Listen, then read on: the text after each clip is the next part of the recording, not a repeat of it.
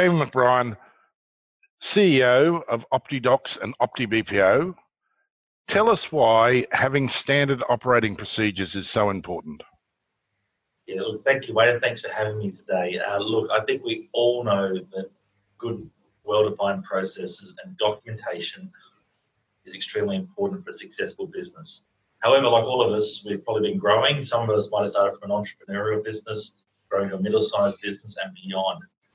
Through that growth stages, we might be starting in that entrepreneurial stage where there's one or two people, it's all person dependent, and that's fantastic.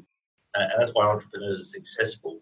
But as the business starts to grow, add people, add systems, add complexity, and spread responsibility, it becomes important to think about, well, how do we want to do these activities? Otherwise, we're going to be relying upon people, and processes become person-dependent, which means when you lose a person or replace them, it becomes difficult from a training and knowledge transfer perspective. Jamie, do you see a relationship between quality and standard operating procedures? Oh, yeah, look, absolutely. Look, that's the other thing that's really important, that getting standard operating procedures right isn't just about doing them for the sake of doing them. It provides us with an opportunity to think about how do we want to do things.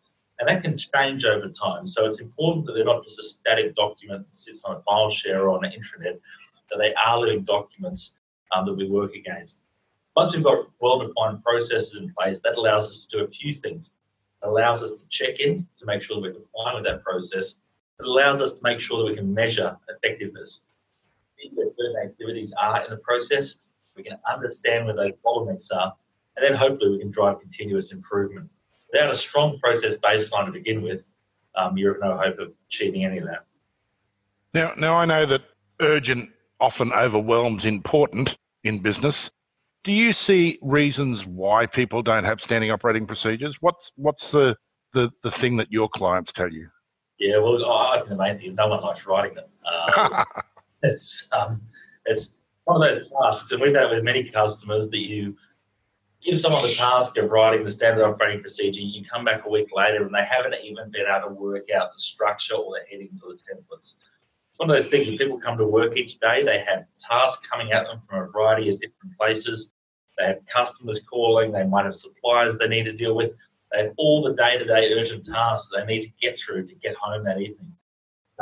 Those things mean that documenting procedures often takes a back seat because they know full well they'll still be able to do their tasks without them in place for a certain amount of time. But really, it's not sitting there at the top of the pile in terms of urgent getting through those activities. Now, I know that we all spend more time fighting fires than we do on fire prevention. What's your solution? How do you solve this for people? Yeah, look, a client said to me yesterday who had kicked off a process project with that it's about getting a shot of adrenaline into the business. He said these ideas of getting these things done they've been talking about for 1-2 years, sometimes getting some external support to make this happen quickly means that you can get it in place rapidly.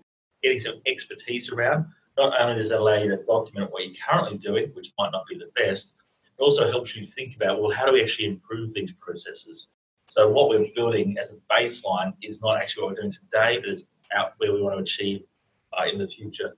And sometimes getting an external party in, like ourselves, to rapidly and cost-effectively build these things, as I said, can quickly bridge that gap from where you are today.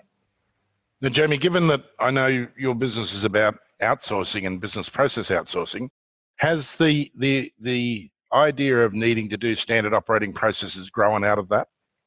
Yeah, look, we build standard operating procedures and processes across clients regardless, but in terms of our offshoring business, it's a critical enabler and a critical prerequisite to have in place well-defined processes and procedures. Otherwise, you're going to struggle with things like knowledge transfer, you're going to struggle with training, and you're going to struggle with getting this offshore team that is remote from you operating in the way you'd like to see them. So it's a really critical component of that. All of these things sound big and hard, and sometimes clients will say, well, that's all a bit hard and we need a delay in your offshoring initiative. But working with us, we can get those things in place pretty rapidly for our customers in parallel of kicking off the offshoring. Now, Jamie, knowing you as I do, I'm pretty sure this won't be just a random process. You will, in fact, have a process on how to do the process. What are the steps you take your clients through? Yeah.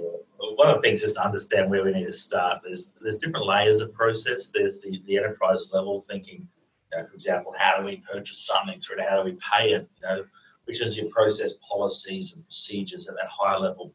The level below that is your standard operating procedures or your work instructions, depending on what you call them, which includes screenshots, narration, that sort of detailed work instruction step. At the process level, it's about a combination of expertise working with you to understand what better practice looks like and how we build a future state and the actions to get there. At the SOP or work instruction level, we actually have a product called OptiDocs. The OptiDocs helps our customers rapidly and cost effectively build standard operating procedures. We do this through a combination of process understanding by able to identify what needs to go into this documentation, as well as automation tools that help capture what people do on screen, which we then have a documentation team sitting offshore that helps us screenshot, narrate, and annotate these documents for our customers. Given the technology that we use to do this, we can quickly, within days, not weeks, turn around these documents for our customers, which is always very exciting for them. Yes, I think everyone would agree that having the standard operating procedure is a good thing.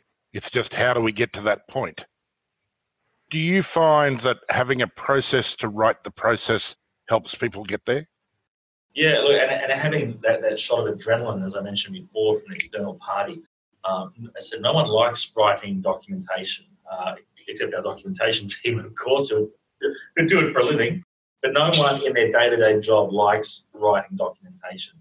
So having an external party that has the structures, the systems, and the process, means that we get further in a day than I think an internal person can often get in a week or a month. It just means that we can quickly fill that gap, plug that gap, then hand it back to the customer who can maintain it over time.